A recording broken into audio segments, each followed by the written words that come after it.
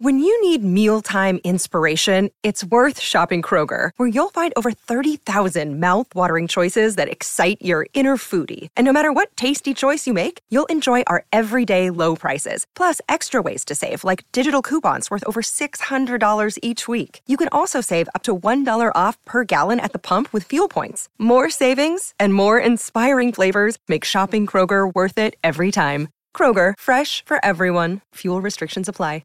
Another day is here, and you're ready for it. What to wear? Check. Breakfast, lunch, and dinner? Check. Planning for what's next and how to save for it? That's where Bank of America can help. For your financial to-dos, Bank of America has experts ready to help get you closer to your goals. Get started at one of our local financial centers or 24/7 in our mobile banking app. Find a location near you at bankofamerica.com/talktous. What would you like the power to do? Mobile banking requires downloading the app and is only available for select devices. Message and data rates may apply. Bank of America N.A., member FDIC.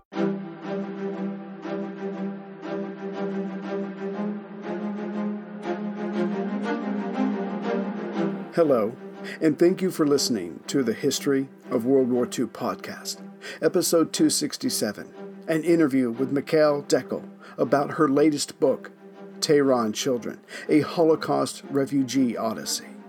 Professor Dekel teaches English at City College of New York and the CUNY Graduate Center's Middle East and Middle Eastern American Center.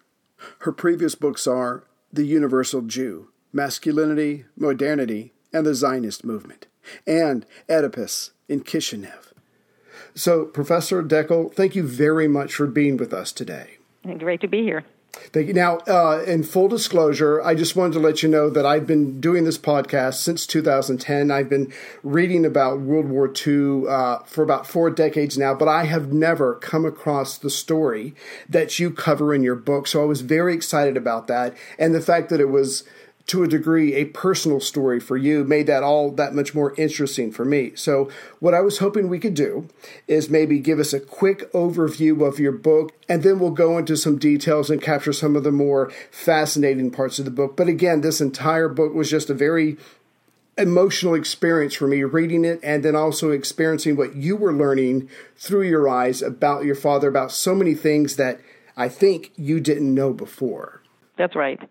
So the book is, as you said, on the one hand, a memoir of my father.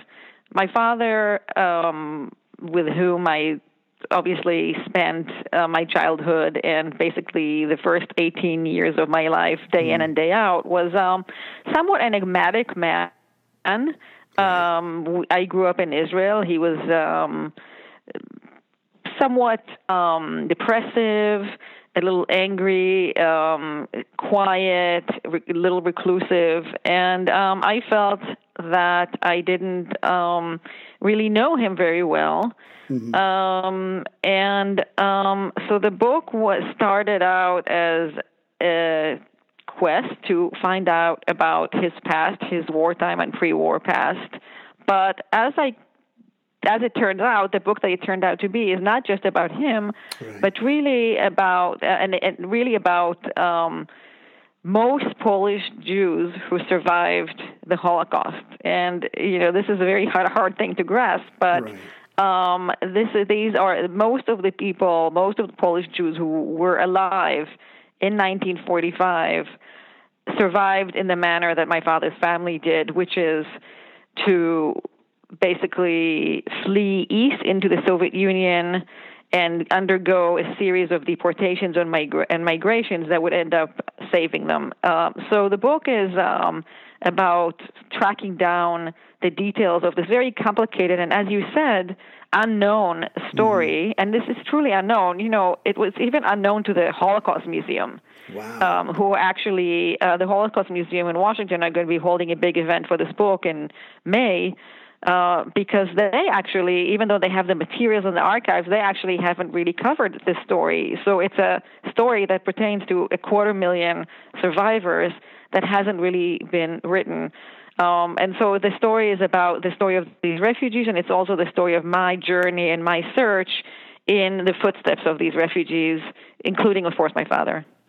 Right. Okay. And you've anticipated my next question, because finding out a little bit more about your father, trying to understand what makes him tick is one thing, but doing 10 years of research and coming out with this book is obviously quite something else. So what propelled you to pursue this very intense project? Right. So, I begin in the book by talking about a moment in 2007. Mm-hmm. I'm in New York. I'm a professor at City College. I'm in a faculty party. And a colleague of mine, an Iranian-American writer, Salar Abdo, says to me, "Hey, do you know anything about Holocaust refugees who were in Iran during the war?" And I say, yes, I do know something. If you recall, 2007 was the years of then Iranian Prime Minister Mahmoud Ahmadinejad, mm-hmm. who was a Holocaust denier. And there was a lot of talk about Iran's complicity with the Nazis during the war. And Salar, my colleague, read an article in an Iranian paper that said, no, we weren't complicit. In fact, we saved 1,000 Jewish children. So I told Salar, my father was in Tehran, and he asked me, how did he get there? Who brought him? And I really didn't know the answers to that. So that was that's what propelled it. That's what propelled the book initially, and then the story just kept snowballing because there were more and more missing parts that had to be uncovered. If you read the book and you know that I traveled to many places, including Russia, Poland, Uzbekistan, and my colleague traveled to Iran. And these are not places where you can just go to an archive and get all the information you need. So it took a long time to unearth everything. And then once it was unearthed, it took a long time to understand it exactly. So this is I would say that the immediate catalyst was that conversation, and maybe on a deeper way. I really wanted to kind of go back to my father. My father died in 93, mm-hmm. Which is the same year that I came to the United States to study, and I hadn't really paid a lot of thought to him since then, and I really was ready, I think, to go back and touch that painful subject. Right. Okay. So, and you made this point a minute ago. This is a whole new aspect of covering a certain angle of the Holocaust. But if you had to drill down a little further, what makes the story that you're telling unique among the other works about World War II and the Holocaust in general? That's right. Most of the Holocaust stories that we know take place in Nazi-occupied Nazi-occupied Europe, right? So mm-hmm. we have stories of hiding and stories of rescue and stories of surviving concentration camps, Schindler's List, and so on. This is a story that begins with fleeing Nazi-occupied Europe and then goes on to, so it's a story, it's about fleeing, and it's a story that takes place outside Europe. It's a story that takes place in the Soviet Union, in Soviet Central Asia, in Iran, in India, later in Palestine, in Lebanon, in Syria. So it's a kind of global history of the Holocaust, you could say, which really hasn't been researched very much. If you work on or are very interested in World War II history, and I think you know that in the past 3 decades there's been intense Holocaust research mm-hmm. and representation in popular culture and commemoration, but somehow these stories have fallen off the map of that. So they haven't been told very much. So, and one of the questions is that the book asks is, who is the survivor, right? These people were not recognized as survivors. They didn't receive reparations initially. So this is what I think what makes the book unique. And if I can add to that real quick, I think it's maybe like the 3rd or 4th page of your book where you have the map showing your father's journey. And that alone, I stared at it for like 5 minutes. It's incredible, just the journey. Obviously that he was a very young boy. He had no control over it. It must have been horrendous for him, but we'll get into that. But just the journey that these children made from Poland was absolutely incredible. So if we could kind of go through some of your father's experiences and the traveling that he did. This is incredible for me. So how do you explain this young man, and obviously a almost 1,000 other children. How did they go from Poland to Iran, 5,000 miles away, and yet they're not taking a direct route? It certainly goes far to the north and then comes south. If you could just share some of his story with us. Right, and I should say, to begin this, because the book is called "Tehran Children: A Holocaust Refugee Odyssey." It really is an odyssey. Right. It's a journey that circles almost half the world, Yes. and these children, and the starting point is, I write about my father, who was 13, really 12, when they fled their hometown in Poland, and his sister was 8. And these children, the sister never left her hometown. My father left his hometown once for a tonsillectomy operation in Warsaw. Right. So these children who never left home end up taking this tremendous odyssey. This is how it happens, and it's not just for them, but really for all the refugees, more or less. Mm-hmm. These are people. So 1939. Poland is divided, right? We know that Poland is divided, partitioned between Germany and the Soviet Union after the last troops of the Polish army fall. Right. And in that period, in September into mid-October of 1939, about 500,000 people, mostly Polish Jews, but also non-Jews, flee from Nazi-occupied Poland to Soviet-occupied Poland. And you have to realize that these people are kind of trying to weigh their options. What's Right. worse, right? Yeah. What's worse, Germany or the Soviet Union? They're stuck in the middle, and they're not so sure at that point. So they flee into the Soviet Union. By the time Poland is partitioned, 1.5 million Polish Jews live on the Soviet side. So there were 3.5 million Polish Jews in Poland before the war. 1.5 million of them end up on the Soviet side, whether they fled there or their towns just fell under Soviet occupation. Okay. Of these people, of this 1.5 million, about 500,000 get exiled or deported to the Soviet interior, to labor settlements in the Soviet interior. And there are various reasons why they get exiled. I mean, they're arrested by the NKVD, the Soviet secret police, and they're exiled. There are various reasons, but mostly because the Soviet Union needs more slave laborers to work to cut down trees that will build its factories and its railroads. And these people are exiled. They're exiled into what are called special settlements. So special settlements are not exactly gulags in the sense that they're not penitentiary per se, but they are penitentiary in the sense, you're taken to my father's family was taken to Arkhangelsk. It's in northern Russia in, minus 50 degrees weather, cutting down trees for 14 hours a day. And these are urban people. These are people who are not farmers or have no idea how to do this. They live on very, very small rations. And these are very difficult conditions. About a quarter of the refugees die already there. This is according to Soviet estimates. So, and the number is probably higher. Right. So they're there for about 14 months.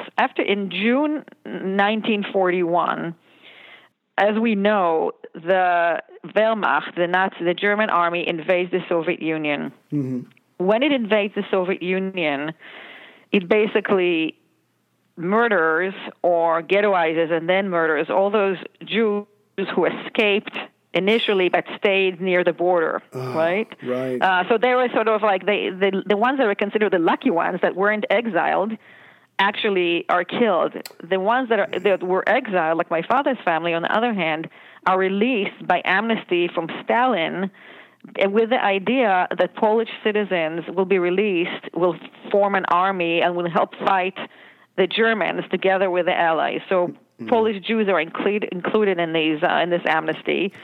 And basically, they are released. Most of them are released anyway. So these people basically are saved by their deportations, right? So by this bad thing that happened to them saves them because the Nazi army is stopped before it gets to the Soviet interior. It doesn't get as far east and north as they are. Then they migrate again to the Soviet Central Asia republics. This is essentially another exile and other deportations. I mean, this is the Soviet Union, so it's not like you can just say, okay, I'll just go wherever I want. They tell you have a deportation card. It says you have to go to this and this village in Uzbekistan near Samarkand to stay with this and this Uzbek family, and the Uzbek family has to take you, and you have to go. But at the same time, these are not organized transports, and people sort of just flow into Samarkand, Tashkent, in Kazakhstan, and so on. When they get there, if you can believe it, conditions are even worse in the sense that it's hot, so there are more diseases. The Soviet Central Asian republics are the labor front of the Soviet army. In other words, the idea is that they will feed and dress the Soviet army, and their food will be confiscated in order to feed the army to fight the Nazis. So more or less the idea is that they will die so the army can live. Right. And of course, the refugees are at the bottom of the food chain here because locals know how to hide food and so on. But the refugees really are in a very bad state, especially in those years. We're in 1942 now, and it gets a little bit better later. So when there was a chance to evacuate about 1,000 Jewish children together with the Polish army in exile, which is actually being evacuated from the Soviet Union to Iran, my grandparents and many other parents jump on this and say, take our children. And basically the idea is the children will be saved. Right. And whatever happens to the parents will happen to the parents. Most Polish Jews remain in Central Asia for the duration of the war, and sometimes beyond the duration of the war. And that includes my grandparents. Many of them in 1945 are repatriated to Poland, and then they leave, and then they end up in displaced persons camps and there are all kinds of scenarios. But the point is that most of them stayed in Central Asia, and the minority, which includes these children, which includes Jewish soldiers in the Polish army in exile, which includes some other adult civilians, for example, 4 rabbis, and as I'm finding out, many stowaways and people who pretended to be Catholic and people who had made fictitious marriages to Polish soldiers so they could get out. It was every desire of every refugee to get out of the Soviet Union. So they go to Iran. In Iran, these children are collected by Zionist socialist counselors, some emissaries who come from Palestine, and eventually they're transferred to Palestine, mandatory Palestine, which at the time under the British rule. They're transferred. But if you looked at that map, you saw that it's another crazy journey from Tehran to Tel Aviv, because although Tehran and Tel Aviv are very close, if you are driving directly, you can drive in 48 hours. The problem was that Iraq was in the middle, and Iraq would not let Jewish children go to Palestine because the Arab-Jewish conflict there was already raging. So the Iraqi government would not let these children pass, and this is even after Eleanor Roosevelt pleaded with them, and they said no. So the children had to go on a British warship through the Indian Ocean, which was full of German sea mines, through the Suez Canal and into Palestine, where they arrived in February 1943. So this is the journey in a nutshell. This podcast could not exist without the help of sponsors like Yahoo Finance. When it comes to your financial future, you think you've done it all. You've saved, you've researched, you've invested all that you can. Now, you need to take those investments to the next level by using what every financial great uses, Yahoo Finance. I've stressed this in my podcast about command and control, which is exactly what Yahoo Finance is. You can see all your investments and retirement accounts in one place. You can consolidate your views from multiple accounts into one hub and access the expert analysis you need to tend to your entire portfolio with confidence. Yahoo Finance has been around for more than 25 years, and they've worked things out. You've got the tools you need right at your fingertips. I open up my Yahoo Finance, and within seconds, I can see how my stocks and investments are doing. And basically, investing, it's all about growth. And in order to grow, you need to know what's going on. For comprehensive financial news and analysis, visit the brand behind every great investor, yahoofinance.com. The #1 financial destination, yahoofinance.com. That's yahoofinance.com. I think, if I remember correctly from your book, by the time the journey is over with and they are in what is going to become Israel, I mean, yeah, it's like 13,000 miles, if I remember correctly. That's right. And, That's right. And correct me if I'm wrong, but by the time your father gets to Tehran, he's been separated from his parents because they stayed behind? Is that? That's right. Okay. Yeah, so as I said, most Jewish children were evacuated without their parents. Their parents were not allowed to join. So yes, my father and his sister were and the other children too were evacuated. I mean, they were put in an orphanage, but really most of them were not orphans. It's just that their parents were in the Soviet Union. That's incredible.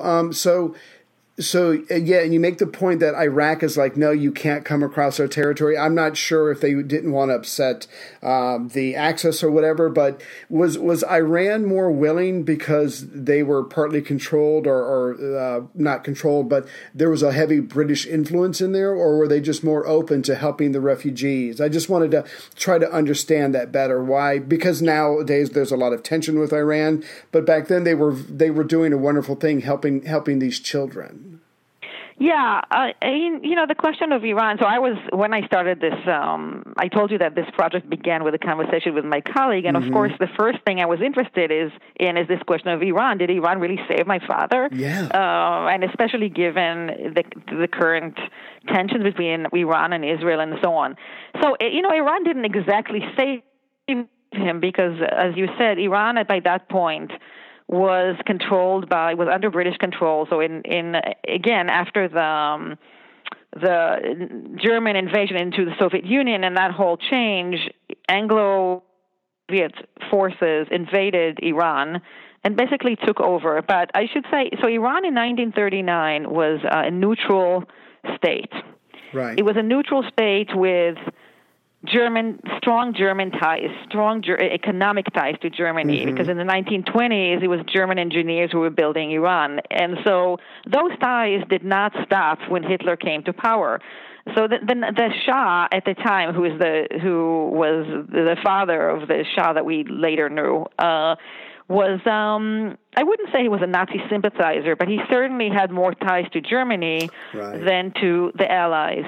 In Iran, there were pro-Nazi elements. There were Shiite clerics who were Nazi sympathizers and other elements. At the same time, beginning in the 1930s, with the rise of Hitler, Iran is letting in German and Austrian Jewish refugees under certain categories. So they're saying, hey, these people are engineers, they're doctors, they're lawyers.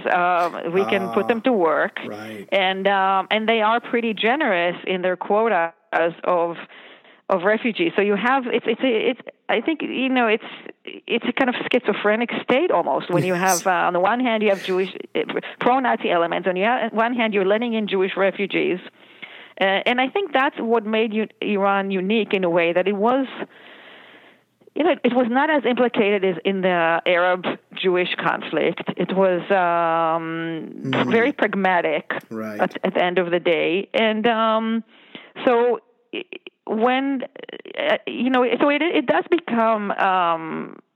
become a better place than most other places in the Middle East anyway, in the sense that it's doing the pragmatic thing without too much ideology, and on an individual level, there are wonderful stories about individuals who are very moved by the sight of these children who are in a severe state of malnutrition and in rags. People see them, they start crying. They go and buy the contents of a candy stall and give them candy and so on. But we have to remember also that these children come as part of a much larger transport of Polish refugees. So they're not singled out as Jewish per se. Right. I mean, only later on they're put in a kind of separate Jewish camp, but they're just part of this big transport. And but regular individual Iranians react very compassionately to them. And I think that's special. Yeah, absolutely. I did enjoy that part of your book because, the government can make whatever policy it wants when roughly 1,000 children show up in rags and they're scrawny, and you can tell that they're suffering from malnutrition. I mean, for the locals in Iran and Tehran, their heart went out to these kids and they took care of them. Could you remind me of roughly how... I'm trying to remember how long your father was in Tehran, or was it more just of a stopping point? No, it was about 7 months. Okay. All right. Yeah, that's just incredible. I mean, again, was he the oldest because he had was it his cousin or was it his sister with him? Yeah, he was. So there were 3 from the family. It was his sister. So by the time they get to Tehran, he's 14. Wow. Yeah. His sister is 10, and then they have a cousin who was with them. The cousin basically ended up with them because she was on summer vacation with them in their Polish hometown. So she fled with them. They just took her with them when they fled, and while her parents remained in Warsaw, and her entire family, of course, was killed. Right. So she survived with these children. There were the 3 of them. He was the oldest, and he very much took that role of. I mean, in this story, I always tell people this is very much a story of siblings. Yes. And I do think that perhaps it was mandatory that you had a sibling to survive this. So siblings took care of each other in this very heart-wrenching way. I mean, you would have 10-year-olds taking care of 3-year-olds. Right.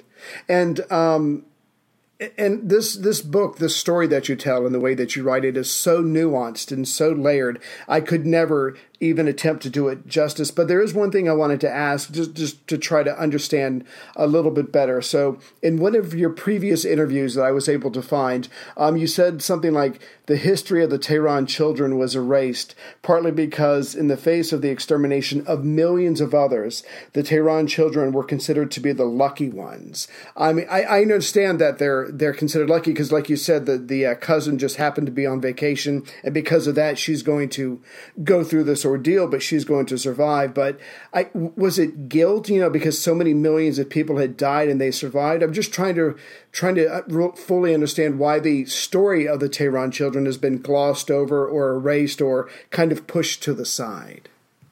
Yeah, I mean, that's a great question. First of all, it actually, the story of these particular 1,000 children, actually, it is known in Israel. I think it's less known outside Israel. Right. But even what is known in Israel is only the last leg of this journey. In other words, in Israel, so these children, as I said, these children came to Palestine in February 1943, and their arrival was this huge thing. And it's right in the middle of the war. These children are coming from there. And they were sort of heralded and celebrated and so on. But what is known in Israel, the way it's sort of told in Israel, is really as a kind of like rescue story, right? Sort of these children were rescued from Right. Tehran and brought to Palestine. But this is not really, the story begins much earlier. I mean, there are many, Yes. many more legs to this that have not been really researched. To the second part of your question, I do think, as I said, when these children came, there was just an outcry because people still didn't know exactly what was happening in Europe. So, Right. in fact, when the train is coming in, you have people standing on the sides of the 2 sides of the train tracks, and they're screaming at them. They're saying, "Did you see this and this relative?" They think these children will bring the news of what is happening Wow. in Europe. Yeah. So when they come in, they're considered like these horrible victims and kids who went through this horrible stuff. But little by little, within a couple of years, with the magnitude of the European Jewish catastrophe is revealed. And then, I think, given the fact that most people perished, the fact that they didn't perish makes them relatively kind of the lucky ones. But, Right. and I had grown up with that notion. I mean, I had this almost a fantasy that my father was sort of evacuated straight from Poland to Palestine with a little Right. stop in Iran. So I did not understand the extent of that this was a kind of prolonged, arduous path of torture and suffering that went on for years, and in fact, in some ways, went on in Israel too. Of course, not to the same extent, but they continued to be separated from their parents, and they only reunited with their mother in 1949. These children were separated from their parents for 7 years, and they never saw their father again. Their father died right after the war. Right. If I could real quick, because what you brought up a very poignant moment for me. When I started the very last chapter, Hebrew Children, when they get to Palestine and there's the British officials there and they get taken over by certain, I think, Zionist organizations that are looking after them, you and I and the people reading the book were like, okay, we know that they're at the end of their journey and they're relatively safe compared to what they've come from. But these kids don't know that. They're still in shock. They still don't know where their parents are. They still don't know anything about anything, and they're being given to families to look after them. They don't know these people. I mean, I'm just imagining a 13,000-mile journey of hell, of fear, of being completely out of control. And you make the point in your book, what's the word I'm looking for? When you suffer some kind of traumatic event like that, the science. There we go. The science of that was still being worked out. But these kids were living through that, and everybody was just kind of expecting, to a degree, people were expecting them to go, okay, the journey's over. You're with people that can care about you, so everything's going to be fine now. But they have been to hell and back. And it's not over for them yet. I mean, you said at the beginning of this, your father was taciturn and he was silent. I mean, now that you know his story, it's almost like, yeah, how could he be anything else? That's right. Yes. I mean, these children, as you said, you said it even better than me. They get to Palestine. They're celebrated. They are, more or less cared for. I mean, they are cared for. In various settings, and they're supposed to get on with their life, right? Exactly. But in fact, the fact that their parents are still, it's not only that they're separated from their parents, but their parents are still caught inside the war. Mm-hmm. They know the suffering that they know that their parents are starving while they're getting food. So you can imagine the kind of conflict that these children live with every day. And not only that, they're getting letters from the Soviet Union. So they're getting letters from their parents, and their parents are saying, save us, help us, send us food. So they live with this. And on the one hand, they are beginning their lives, and they try to, it's amazing, their willpower. I mean, they study. A lot of them don't know Hebrew when they get there. They study Hebrew. They start kind of catching up. I mean, they hadn't been to school in 4 years. They catch up. But on the other hand, they live with this guilt and this sadness, and the people around them don't really understand that very well. I didn't understand that very well until I read their memoirs and their letters, and I understood how. I mean, I read a letter of one child, and he wrote, "Yes, we're safe. But what does it mean if our families or our parents are still stuck over there?" Exactly. Yeah, and you make the very good point in your book about they're eating. They have access to this food. They're getting letters from their parents. So even the point of eating, to some degree, is for them now causing guilt because they know their parents elsewhere don't have food. I mean, this what they go through. Not that they have much of a choice. It's just heart-wrenching. And I'm purposefully leaving out most of the journey because I want the readers to really experience that for themselves. But I did want to ask another follow-up question to something you said a second ago. So when people hear the term Holocaust from World War II, they think of concentration camps. They think of people put in these wire cages, held there against the will, and all that kind of stuff. But there's another part of that as well, and that's the story of your father and those 1,000 children with him. It's of refugees, all these people who are being moved around, who are being kicked out, who are being deported. Yes, it worked out for them, but again, it had to be a harrowing experience. And I just wanted to ask, in all of your research that you did, could you maybe share with us some of the moments or what really stood out to you when it came to actually focusing on refugees versus people in concentration camps? Well, yeah, absolutely. And of course, refugees is a very, current topic today. And there are similarities. I mean, these are also child refugees separated from their parents. And we see some of that. We see some of that today. I mean, there are a few things. I mean, My book deals with refugee aid, also aid that was sent from the United States and elsewhere to these refugees. And one of the things that were both moving and heartbreaking to me is, on the one hand, the amount of, especially by Jewish aid organizations, the Joint Distribution Committee, and also aid organizations in Palestine, the amount of what they went through in order to try to save these refugees and to get to them. Because, of course, you couldn't just send something directly to the Soviet Union. It all had to be, it was all very politically complicated. And to get aid to the people there were just really heroic efforts to do that. On the other hand, the question of aid is very problematic because when you're following the refugees very closely, you see how little at the end gets to the refugees. And so there is so much about profiteering and black market and the politics of refugee aid and so on. So that's something that struck me. And in terms of kind of thinking about refugees, another thing that was, it's kind of a simple insight, but at the same time, to me, it was a kind of revelation, was that we think about refugees oftentimes as going from point A to point B, escaping from Syria to Germany and whatnot. But in my story, and I think in the story of refugees today, every point of transit is also an end point for many people. So the story of refugees is more about an escape from than an escape to.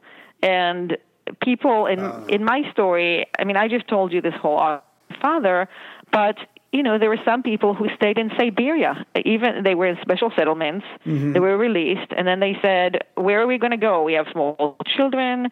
Maybe somebody said to them, "Take a cow. You'll be okay." And they said, "Okay, we'll have something to eat for the rest of the war. We'll stay here." And these people became Soviet citizens and then Russian citizens, and they stayed. People stayed in Uzbekistan. People stayed in Iran. People married, young Jewish women married Iranian men and stayed in Iran. So in terms of refugee identity, we tend to think of ourselves as Americans or Israelis. We tend to think of that as a stable identity, but in a way it's very arbitrary. My father could have ended up just a Russian or an Uzbek or an Iranian. So that's another thing that to me was very startling in a way. Right. I have to ask, and to be honest with you, I'm not even sure how to phrase it, but you have before you start researching this book, you have a certain perception of your father. You have certain feelings towards your father. 10 years go by, you do a lot of research, you have friends and colleagues that help you, you do a lot of reading, you put this book out. I can only imagine the changes or a better appreciation of what your father went through by the time this book came out and after all the work that you had done to make it happen. Oh, absolutely. I feel so much closer to my father. It's just tragic that he's not alive. And my aunt as well, who was very helpful while I was writing the book because she died 6 months ago, but she also died, she died before the book came out, which is very sad for me. But the very process of writing this book brought me very close to her. And absolutely, I have so much more empathy towards my father. I'm just sad that he had to live with all of this his whole life and not say a word about it, not really share it. And not only his wartime experiences, but also his pre-war life. It's just kind of a whole chunk of him that he was completely cut off from, or at least didn't share it with anybody, as far as I know. And he was not the only one. So this was the norm. So yes, I feel more connected to him. I feel more connected to, you could say, this Jewish past, if you will. I understand it. There is something about pursuing a project for so long and living with this material so long that it's almost like that past now speaks to me directly. I read a letter written by my grandfather, whom I never knew. Right. And I kind of hear his voice almost because I understand how they spoke. I understand who they were, and that's a big gift. I also feel, frankly, empathy towards other people, not just Jewish victims. There are Stalin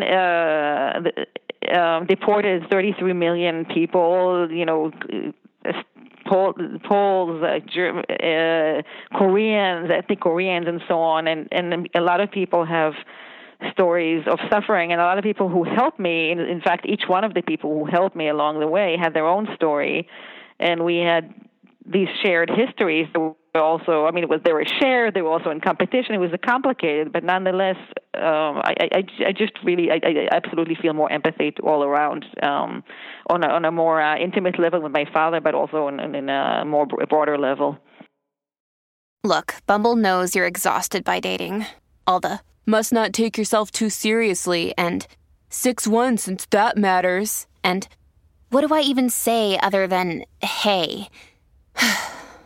Well, that's why they're introducing an all-new Bumble, with exciting features to make compatibility easier, starting the chat better, and dating safer. They've changed, so you don't have to. Download the new Bumble now. Oh, I completely can see that. This is going to sound very strange for people who have not read your book, but when I got to the end, and your father was along with the other children, they were being evaluated. They get the physical exams, and for lack of a better word, psychological exams. He was small in stature. He was suffering from malnutrition, and oh my goodness, and they were saying that they're not very disciplined, or they're underdeveloped, emotionally or mentally. And I just wanted to yell at the book, well, they've went through 4 years of hell, part of it by themselves, and they had no choice. And the whole thing just had to seem like one long nightmare. So by the time I get to the end of the book, I'm ready to fight someone to defend your father. And again, I didn't know the man, but you can just, because of your book, you can actually picture what he went through, and it just must have been something that I wouldn't want to talk about either once it was all done. Right, yeah. Right. You're right. You're absolutely right, and you're right that these evaluations are, it's maddening to see that, because of course, PTSD as a category, the psychological category, was not in the books yet. So in a way, that category was developed after the war because of war victims, because of these, right. And so there was no, when these children were evaluated, there was no, they didn't take their trauma into account in any way. They evaluated by these sort of objective measures. They're like, yes, he's intelligent, he's behind in intelligence. Well, he hasn't been in school in 3 years, right? Right. So but in a way, these. What made me feel slightly better about it is that for the most part, my father was not singled out. So the older boys in particular, a lot of them received these sort of negative evaluation. And I think if you look at evaluations of children in displaced persons camp in Europe after the war, you see the same thing, that there's a kind of fear of these wild children who are, living with no schooling nor framework, went through these horrible things during the war, and are just kind of unruly in some way, and that they need to be trained and so on. It is very sad, but at the same time, I think in the kibbutz where my father ended up, there were very many difficulties, but also again there was a lot of willingness to try to help these children. Of course, without looking at their trauma, but nonetheless, teachers sat with them day and night to teach them material that they had to catch up with and things like that. So, there definitely was an attempt to help them, and they were not, I can't say that they were neglected, but, they didn't get what they needed either. None of them got, of course, any psychological help or even, a lot of hugging and emotional care. I can't remember exactly when in your book, but you make the point, there comes a moment in your father's life, his sister and his cousin, where they're not allowed to be children anymore. They're separated from their parents, even though there's authority figures around. Sometimes those are not nice authority figures. They have to be adults in the respect that they have to be responsible for themselves. No more being a kid. It's time to grow up. This is your life. You do whatever you have to do to survive. And I don't remember where that was at in the book, but that stuck with me. I was like, okay, childhood is over. Yeah, that actually happens very early on. That happens. More or less as soon as they flee, they're told. In fact, they come from a very wealthy family. They come from one of two wealthiest families in their town, and they grew up in extremely, this extremely guarded environment with lots and lots of relatives. Their family had been in this Polish town for 8 generations, and not only them, but a lot of other family members are just used to a certain, they have servants, they have people working for them, and they get on these cars and they flee the brewery. They own a beer brewery, and they flee, they get out, and they have a relative with them, a young woman, and she starts complaining. She says, it's so uncomfortable to sit in this truck. They're sitting with all their belongings, and my great-grandmother turns to her and she says to her, the war has begun, and basically everything has changed now. This is a new life, and you have to, this is no longer about complaining. And I think that's it. I mean, they are, at that moment, have to stop complaining and do what they're told to survive. So at that point, they're still with their parents, but nonetheless, it's a kind of different consciousness. I mean, I don't know, I don't know if you have children, I have a son, and when he's 16, but he's still a child. Sure. He wants me to cook his lunch and so on, and that's over. That's over for these children and it's over even for 8-year-olds. Yeah, that's incredible. You're absolutely right, because just to have to snap out of childhood. Nobody wants to do that, but it's certainly being forced upon them. So I have to ask, as far as I remember correctly, you traveled to Russia, to Poland, to Uzbekistan, and I think your colleague went to Iran. And I'm sure because of the language barrier, you must have had hosts, maybe someone to translate for you. Do you have any memorable experiences traveling all over doing research for your book? Oh, yes, absolutely. The travel was just incredible. And at the same time, as I think I said that before. I've done so many talks and interviews, I can't remember what I said. But a lot of the places that I travel to, most of them actually, archives are not readily available. A lot of times it's hard to get them. People don't exactly talk to you. Now, especially in Uzbekistan, but also in Russia. In Uzbekistan and it was even worse. I was there in 2013. It was a totalitarian state. I actually could not travel there as an independent researcher, so that was too risky. So basically, I traveled there as a regular tourist on a tour of the Silk Road, and I had a clandestine research assistant who was helping me on the side. It was crazy. So of course I got a wonderful tour of Uzbekistan, which is truly one of the most beautiful places I've ever been. But I would say one of the most memorable moments that I had was in Uzbekistan. It was in Samarkand, near Samarkand, in this village that my family had been in. And we were actually, my research assistant was actually able to identify exactly where they had been, the village, and actually the actual spot that they were in. And that spot lived this was an Uzbek family, and they hosted me. And when I walked in, they said, our parents tell us of these refugees who came here, and they're in such bad shape. They were eating live frogs.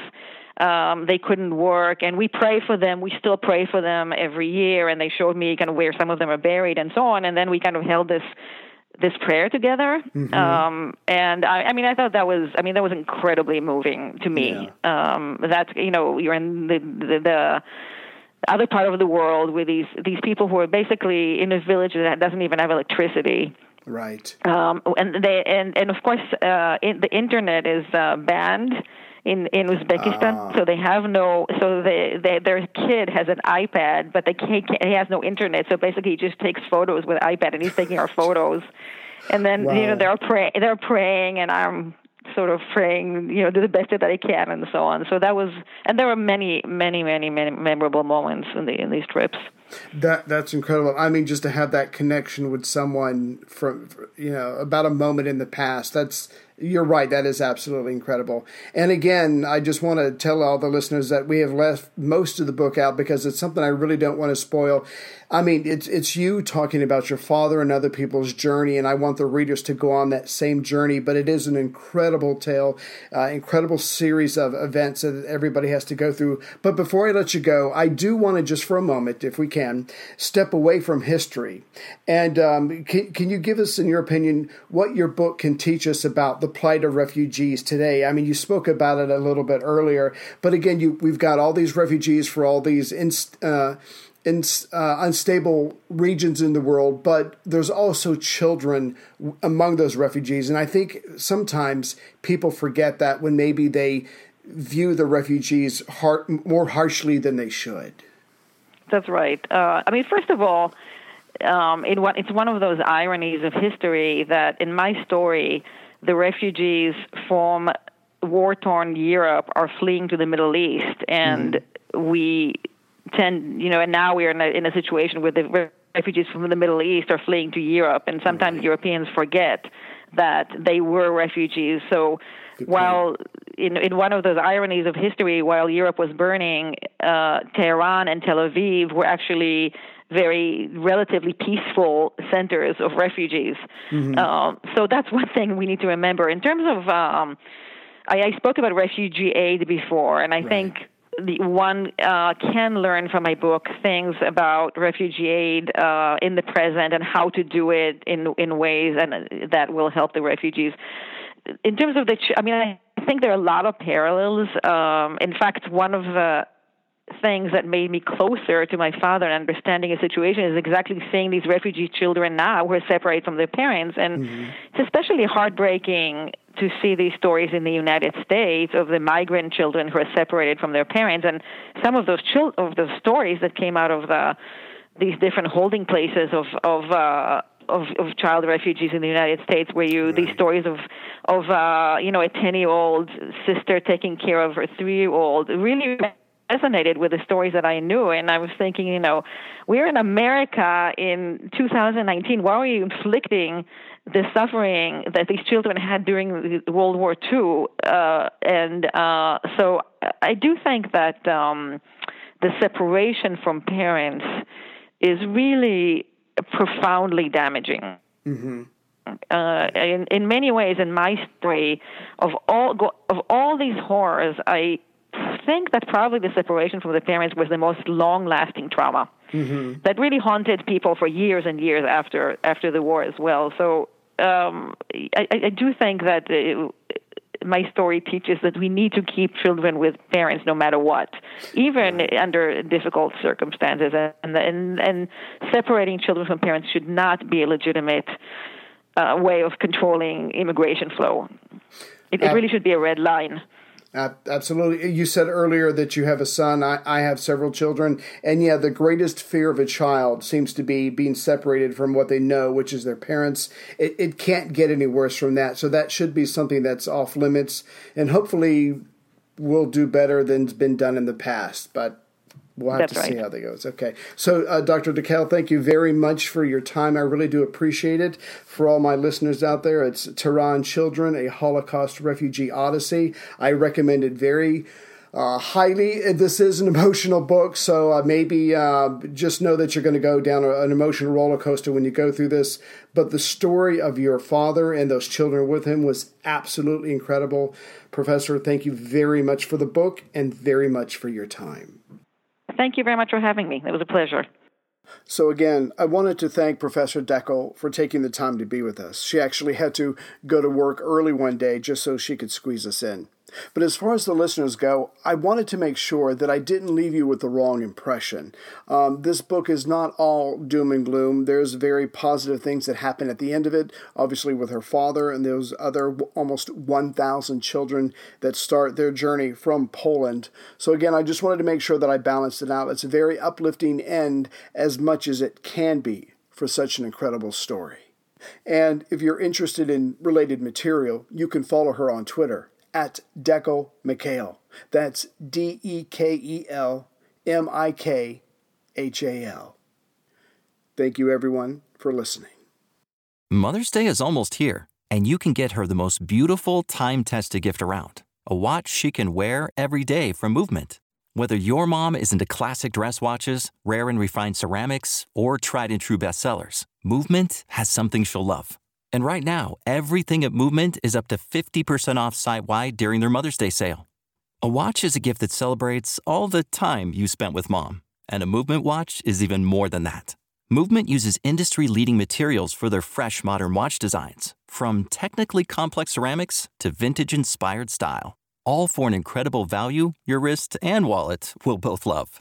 And with one-size-fits-all convenience and fast free shipping and returns, it's a stress-free shopping experience. Save big on the best Mother's Day gift ever with Movement. Get up to 50% off site-wide during their Mother's Day sale at mvmt.com. Again, that's up to 50% off at mvmt.com.